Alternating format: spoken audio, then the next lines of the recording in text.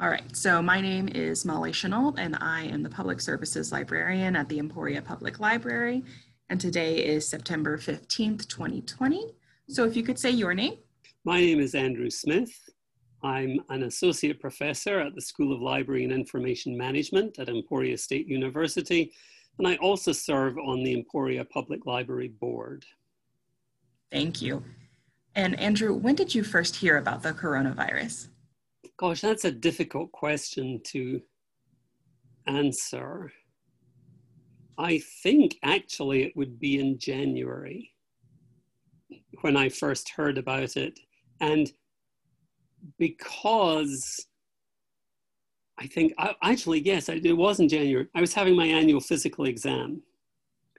And I asked the nurse who was taking all my vital signs about it and if we should be concerned. So I think that's the first time I was really conscious of it. I must have heard about it when I was asking her about the impact. And what was your reaction when you did start to hear things about it?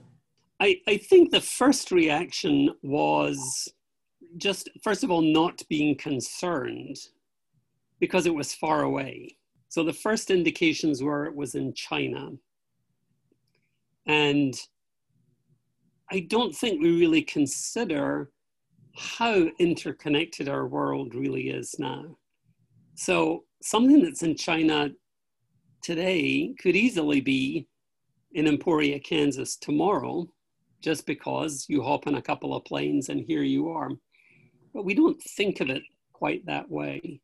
So at first I wasn't terribly concerned, but then as we started hearing more about the various places that were experiencing it and seeing infection rates, then that became more concerning, and not necessarily concerning personally, as in would I get sick, but quite early on, I started thinking about our international trips because SLIM sends students every year to various places as part of their coursework. And I usually take students to Serbia, and a colleague was taking students to Berlin, planned. And quite early on, we started wondering whether, in fact, this was going to be viable. So I think maybe that's when it first started to become more real, if you like. And then I actually remember it was March the 11th. We were having the SLIM retreat, so all of our regional directors were in town and all the faculty, and we all met on March the 11th. We all went out to dinner in the evening, and essentially I think the next day, as people were leaving to go home, was when we got the announcement from the president that the university was not going to reopen after that week, which was spring break, and we would be seeing what happened. Although at that time, there was no understanding that this would last as long as it has lasted. We were simply saying, we're not coming back next week. We'll see what happens the week after. So I suppose that's an answer to your question.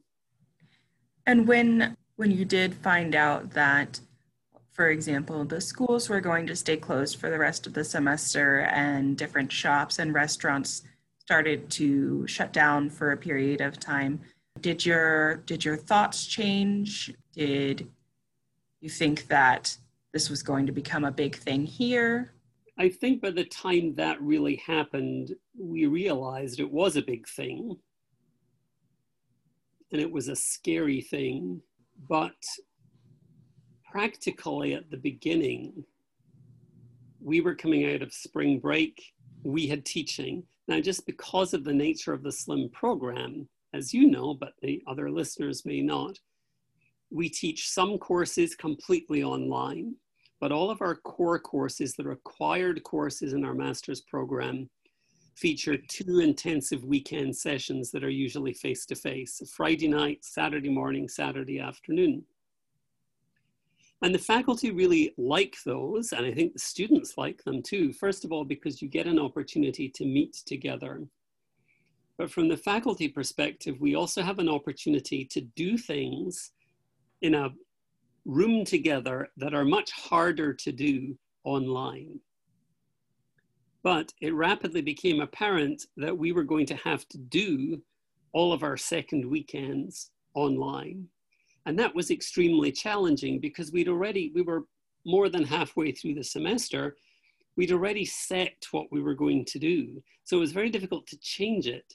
So then you're trying to do in an online environment things that you had purposefully planned to do because you were going to be in a face-to-face environment. And that was extremely challenging. And then for us, we teach in the summer, but all of our summer classes are now online. So that wasn't a concern for us in changing what we were doing. But I think in seeing the effects on our students and seeing the effects on us through the summer was quite a challenge. And even now, when the university is back to face-to-face or a version of face-to-face instruction on campus, but for us, our weekends are such that because we teach now in 8 different locations, a weekend for us is not simply going into a classroom in Emporia and teaching. It's traveling to an airport, taking 1 or 2 flights to get to a destination airport, renting a car, driving to a hotel, either going to restaurants every day or going to a store to buy food so that you can survive. It's very different. And the dean did not think it's safe for us to travel for our first weekends, was one reason that we are doing everything online at the moment. The other was, when we go to teach, we are very often using space in other universities or in other locations. They are not keen to have anybody external use their facilities, as you can understand, because they're trying to contain this as much as possible. So we didn't have places to hold our classes if we went face-to-face. So we have remained online. Officially, for the first half of the fall semester, we'll make a determination in a couple of weeks as to whether the second half of the fall semester will be online or face-to-face. But it's not looking particularly positive at the moment. I've even forgotten what your original question was and how I got there, so ask me another question. Okay. We had a lot of rapid changes in March and April. Was there anything that changed slowly over the past 6 months or so that you noticed it maybe down the road? I'm not really sure about how to answer that. In some ways, things changed very rapidly. As far as work was concerned, the main thing that changed for us was simply not being in the office. Now, we're faculty, so we do an awful lot of work at bizarre times. We travel for weekends. We are dealing with different time zones. So for us, we're already doing things where we're coming and going at different times and have office hours at outside normal business hours. So for us, I don't think that was such a change. And at the beginning, it wasn't such a change not being there. It was just, well, we've sort of, I've operated like this before, I can do it again. I think what I've come to realize, and particularly as a person who lives alone, how important all the seemingly irrelevant little interactions are, even just greeting people as you pass them in the corridor. There is a tremendous social value in that is missing when you aren't walking down the corridors, when you're not seeing people. And it becomes isolating. Now, I'm in touch with people all the time, so I'm not feeling lonely or isolated, but I became aware, I suppose, a month or so ago of just how important those little daily courtesies and interactions are that don't seem important to us. I mean, just saying good morning to someone as you walk past, but in fact serve a very important social purpose and a very important mental health purpose. And those are things that I think we are particularly beginning to see the cumulative effect of missing out on those. It's very saddening, really, that we don't have those. Are there other things that changed immediately? There are other things that we couldn't do. So for example, I sing in the Emporia Community Chorus. We were 3 weeks, 4 weeks away from a concert. Well, suddenly all that stopped. And not only did we not get to rehearse, so you didn't get to rehearse, you didn't get to see the people you would usually see. The other thing is, singing is a physical act. It's also a healthy act. Mm-hmm. When you sing, people can actually measure the increase in happiness enzymes in your saliva or something. But I mean, it causes measurable physiological differences. So suddenly when that stops, there's a sort of happiness fix that you're no longer getting. And of course, because of the nature of singing, if we're talking about a disease that is spread by, you know, breath and fluids and whatnot, it's not something you can safely do. But that's been a major challenge, I think, not having that outlet for multiple reasons. And of course, still not having it, as the community chorus is existing at the moment, but only for students. It's usually students and community people, but the community people are excluded for the fall semester. You simply can't have a space where it's viable, have 100 people in a room all socially distanced and do something meaningful. It's just not reasonable.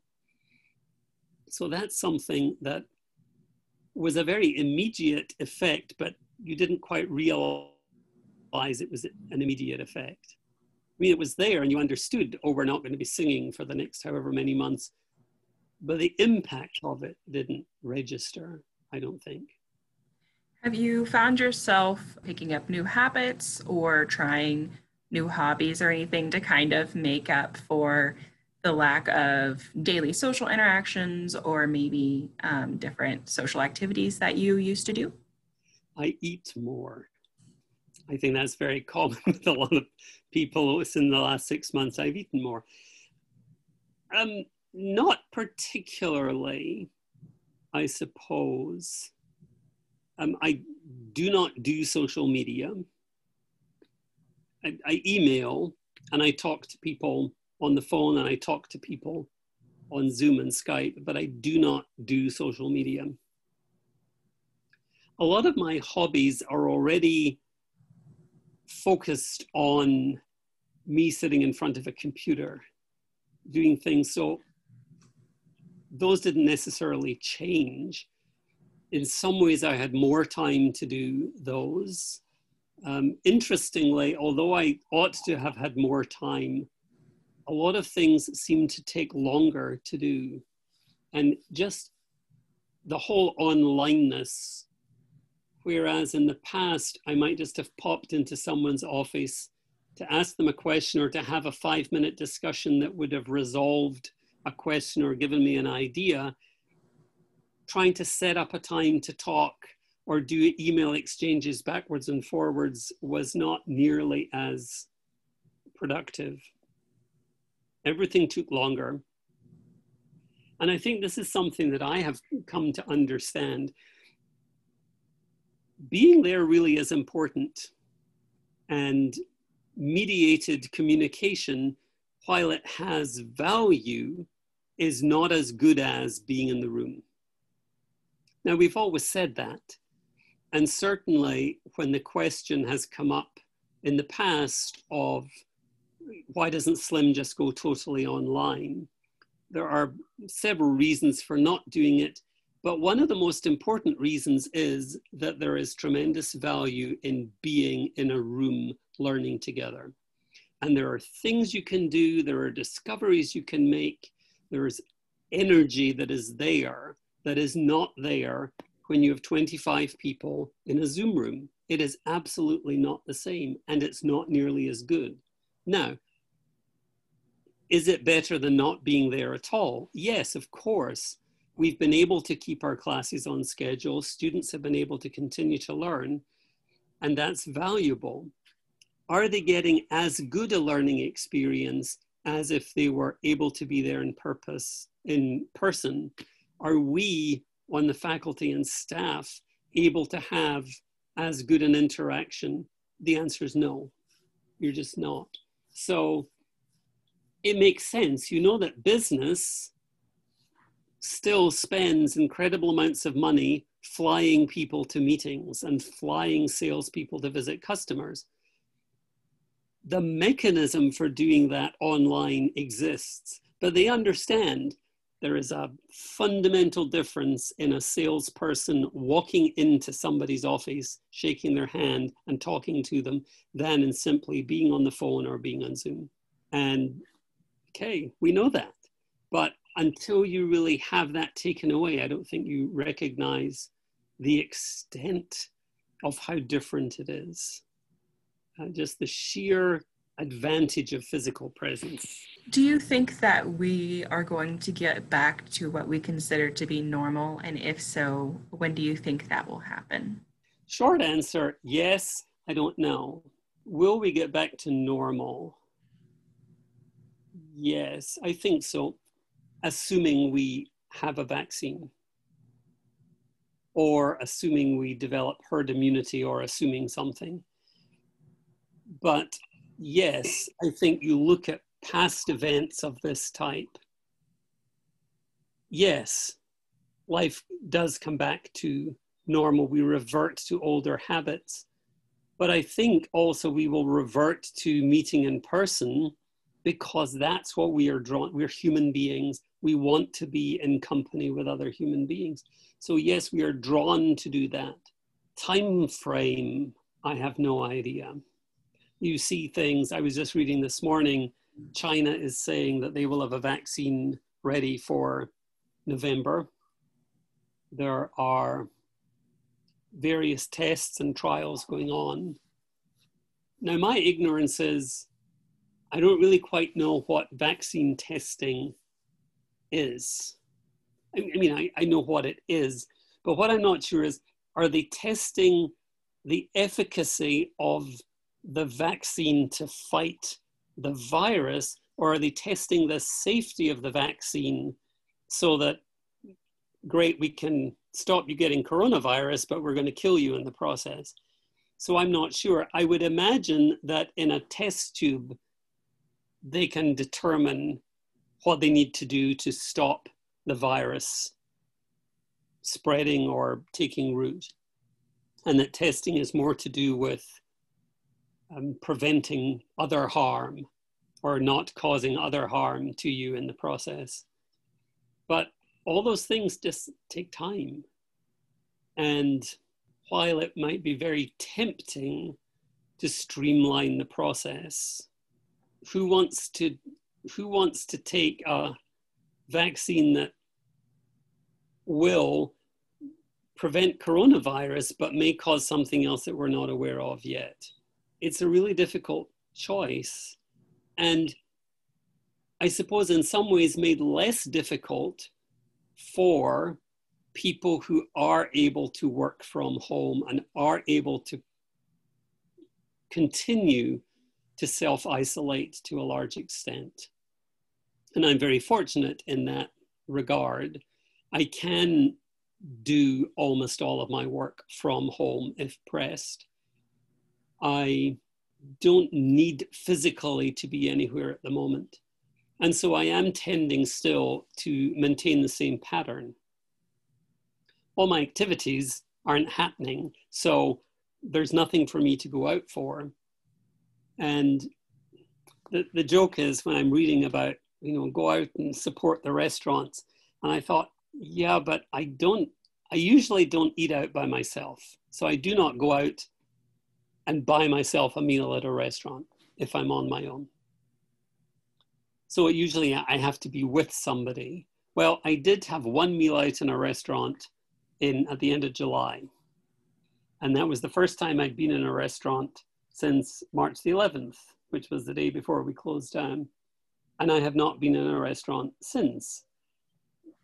But frankly, for me, that's not necessarily that unusual.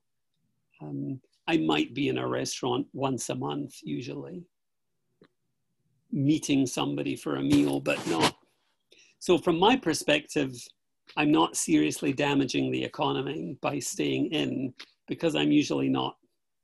My support of the economy is through the grocery stores. It's not through the restaurant business. But I find myself still being very cautious. When I do go to the grocery store, I will tend to go last thing in the evening, sort of in the 30 minutes before they close, because there are fewer people there. And so I'm thinking I'm less likely to meet people. I'm less likely to run into folk. And I just do very little that involves me being close to people. What else can I do? And I understand people wanting to be together. I understand people wanting not to wear masks. I understand that, but at the same time, we're not any safer now than we were when we shut down in March. Right.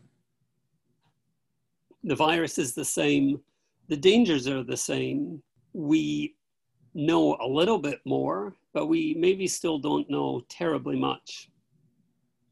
And we obviously don't have, although there seem to be a lot of different treatments that are being tried, there doesn't seem to be one thing that people say, yes, we can use this works, in all cases. So how long? I don't know. My brother's in Britain, so I get all the British news from him. They're confidently predicting they won't have a vaccine until the spring at the earliest. That would be spring. How long it takes people to get back to, quote, normal?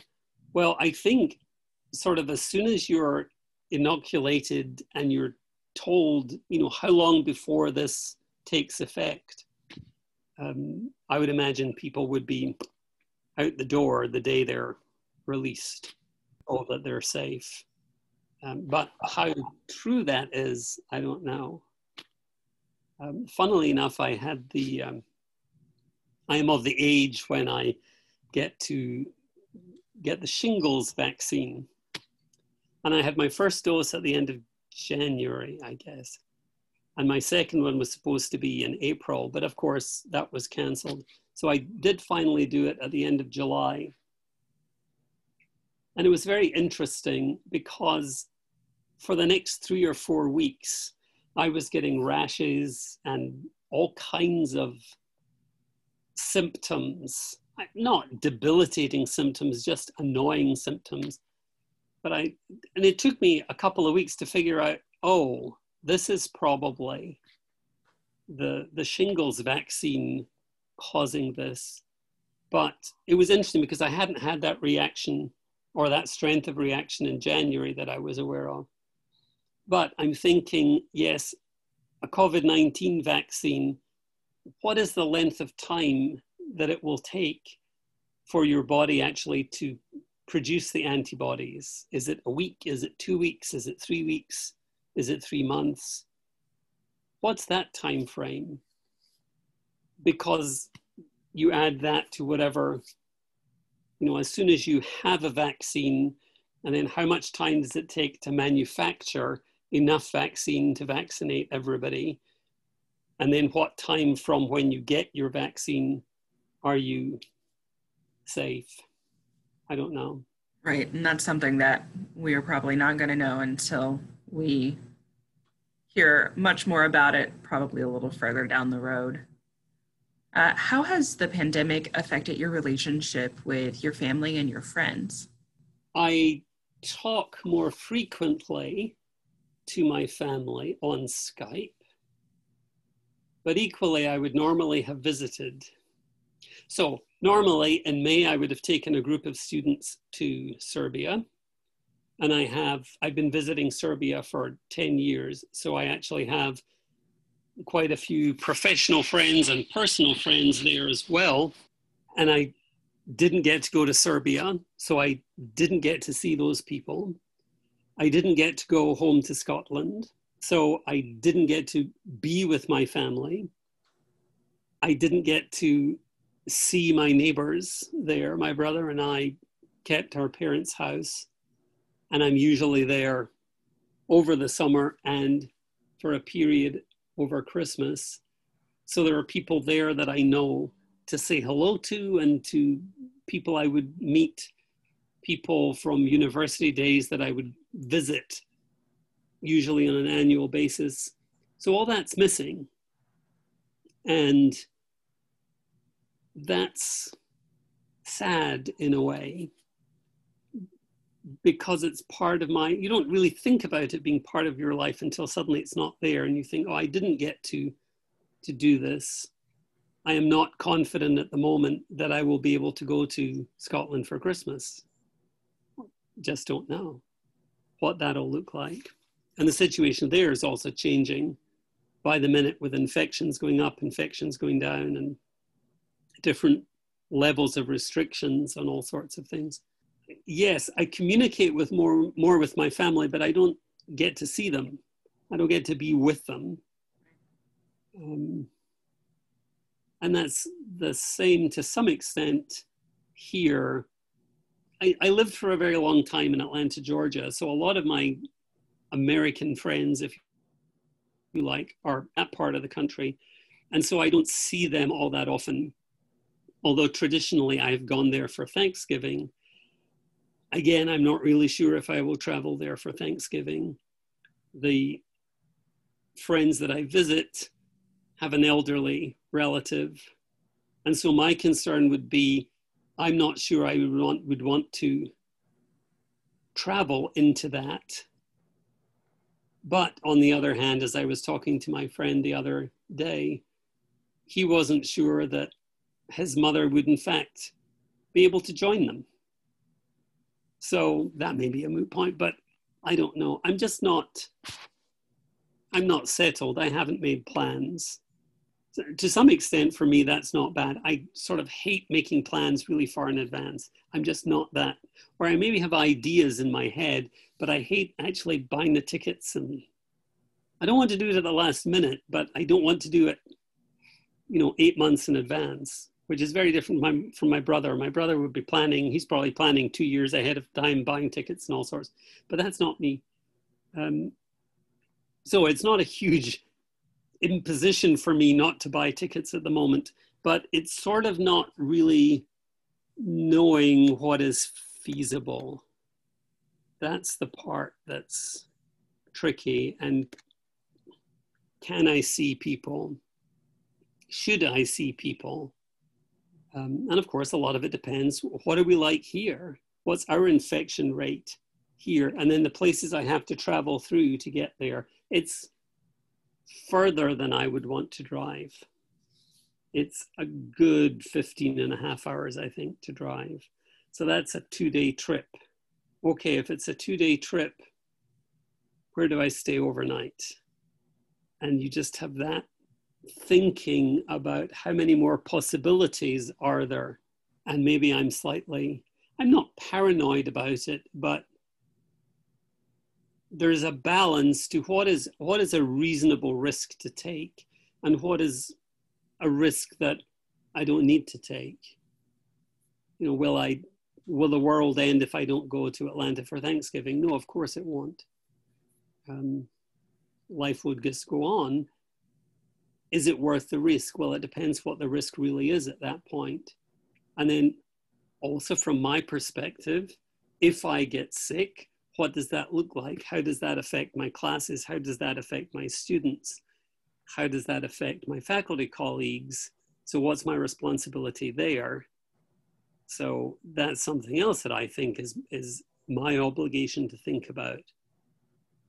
So it's not just about me, it's about if I do something that I don't need to do that results in me getting sick, am I creating extra work? Am I disadvantaging my students? What's the story? And do you think the pandemic has had an effect on your mental health? To some extent, yes, of course, I think it has, because so many things are taken away, if you like, are removed. And again, as somebody who lives alone, what is most taken away is contact. And that is very important. I think older people are much more prone to this when they have fewer friends and are less able to go out and have less interaction. And so it's much harder for them, and they suffer very much from this lack of interaction, lack of human contact. So yes, to that extent. Now, I have lived alone for a lot of my life, so it's not an unusual state for me. And that part is not debilitating. The length of this and the strain of doing everything online is debilitating. I think I mentioned earlier, doing things online takes longer. And that just sort of builds up to where you're less inclined to want to do certain things because it's going to be too much effort. I think all my faculty colleagues and I have encountered frustrations with technology over the summer. Some of it to do with everybody now being, for example, in Zoom, and Zoom taking much longer to respond. So for example, with recordings of meetings or with captioning.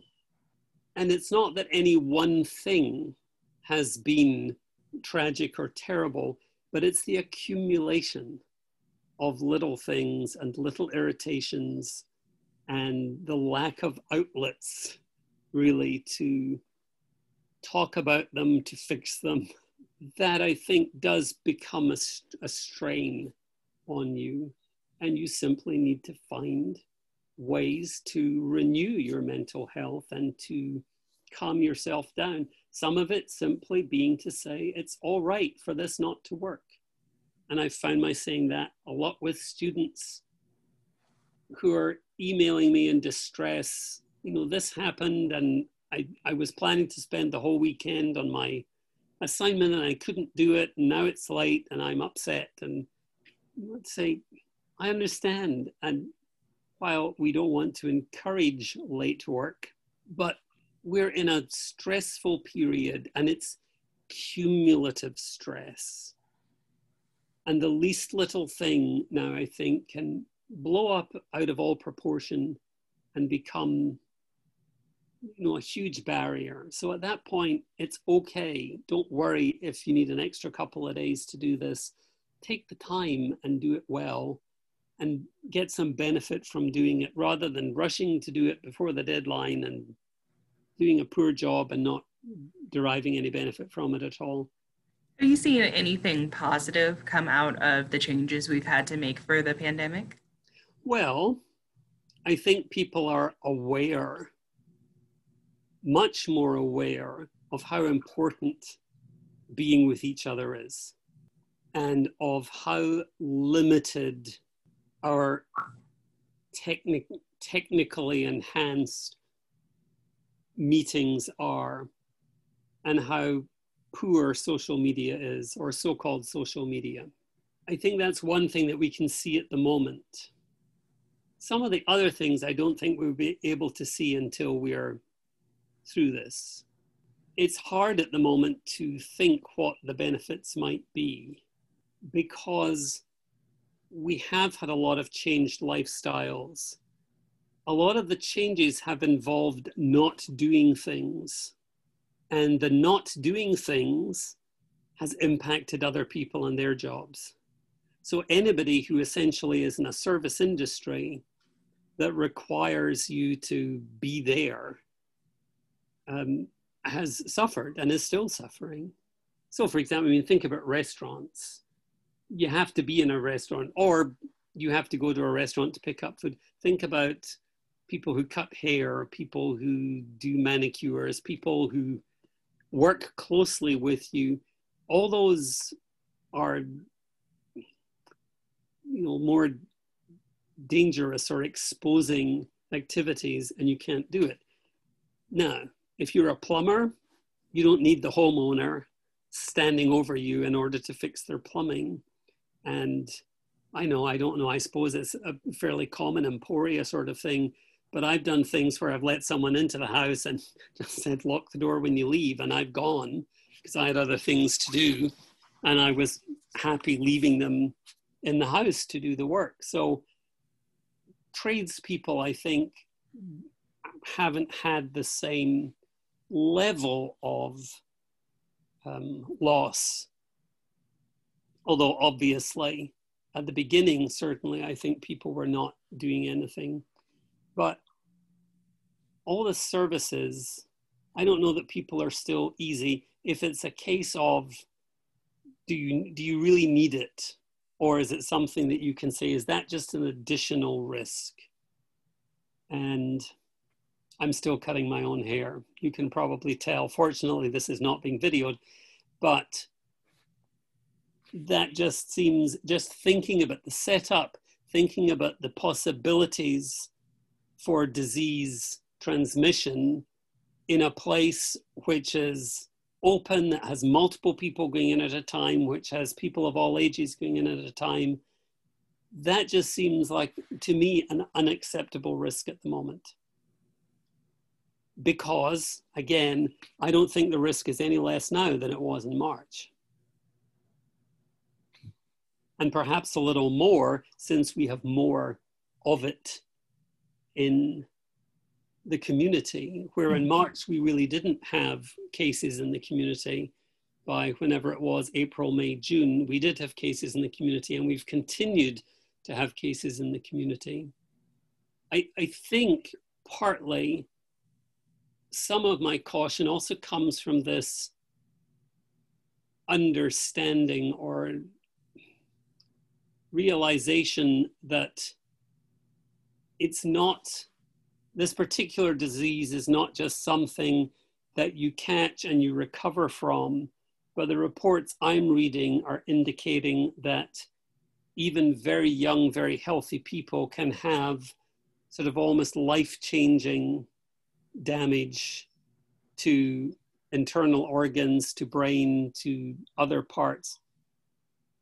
So it's not simply I catch it and I'm, and I get over it and I move on. It's, I may catch it, I may recover, but there may be long-term consequences. And at that point, since we're not really sure what those completely are and the extent to which they are manifesting themselves, that to me seems to make more sense if I'm able to keep myself removed. Is there anything else that you wanted to cover before we wrap up for the day? I think it's sort of funny, or I only really realized I would not have said I indulged in danger sports. But when I look at the activities that I do, all of them are high-risk COVID-19 activities. So singing, I dance, I teach dancing. All dancing of the type I do is gone at the moment because dancing, people are breathing, people are touching hands all the time. It's, the possibility of disease transmission is very high. But I'm just laughing and saying, so really I should have answered, yes, I indulge in high-risk sports.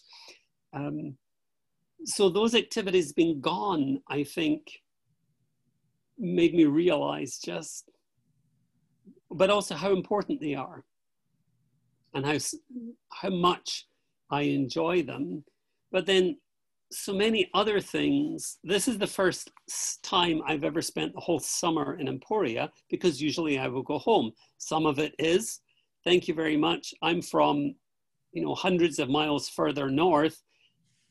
I'm not used to the temperature. Actually, I thought this summer was not as bad as it has been reported in the past, but I've never spent the whole summer in Emporia, but I've spent a bizarre summer in Emporia because nothing was on. The band concerts were all canceled. All the activities were canceled. The Dirty Kanza was canceled. The disc golf tournaments were mostly canceled.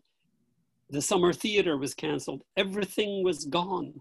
So although I was here, I could have been anywhere, because other than a trip to the store once a week, I went as far as my yard and cutting the grass, and that's been it. So I think that was one thing. The other thing that I think is a little puzzling to some extent is seeing people who are not willing to wear a mask, who are not willing to think about protecting the people around about them, or who are simply apparently in denial that this exists. And that's, I think it's worrying. I think it's very sad, particularly in a small community as Emporia, to see people who are unwilling to protect the people around them. That to me says something about the community that I don't like, because a mask is not for me, a mask is for the people around me. And I'm trying to be very careful about wearing a mask whenever I go out. So even I have a post office box. So even if I go to the post office late at night, I wear a mask when I walk in and until I come out again, because that's my responsibility. But seeing people who choose not to, I don't know, that just disappoints me, I think, and is rather, I think, sad about the commentary on the value they place on their fellow community members. Well, Andrew, thank you for your time. I appreciate you taking the hour to talk to me about this. I appreciate you participating in this project. Well, it was my pleasure. Thank you so much for asking and getting a slightly different perspective, perhaps, than some of the other people. It is, and it is different. It's different because it's the university. It's different because I'm a single person. Mm-hmm. It's different because I usually don't spend time here in the summer. Different in all kinds of ways. But anyway, it's good to put this down. Thank you for taking the time to do this project and think about preserving some of the understanding of what we're going on.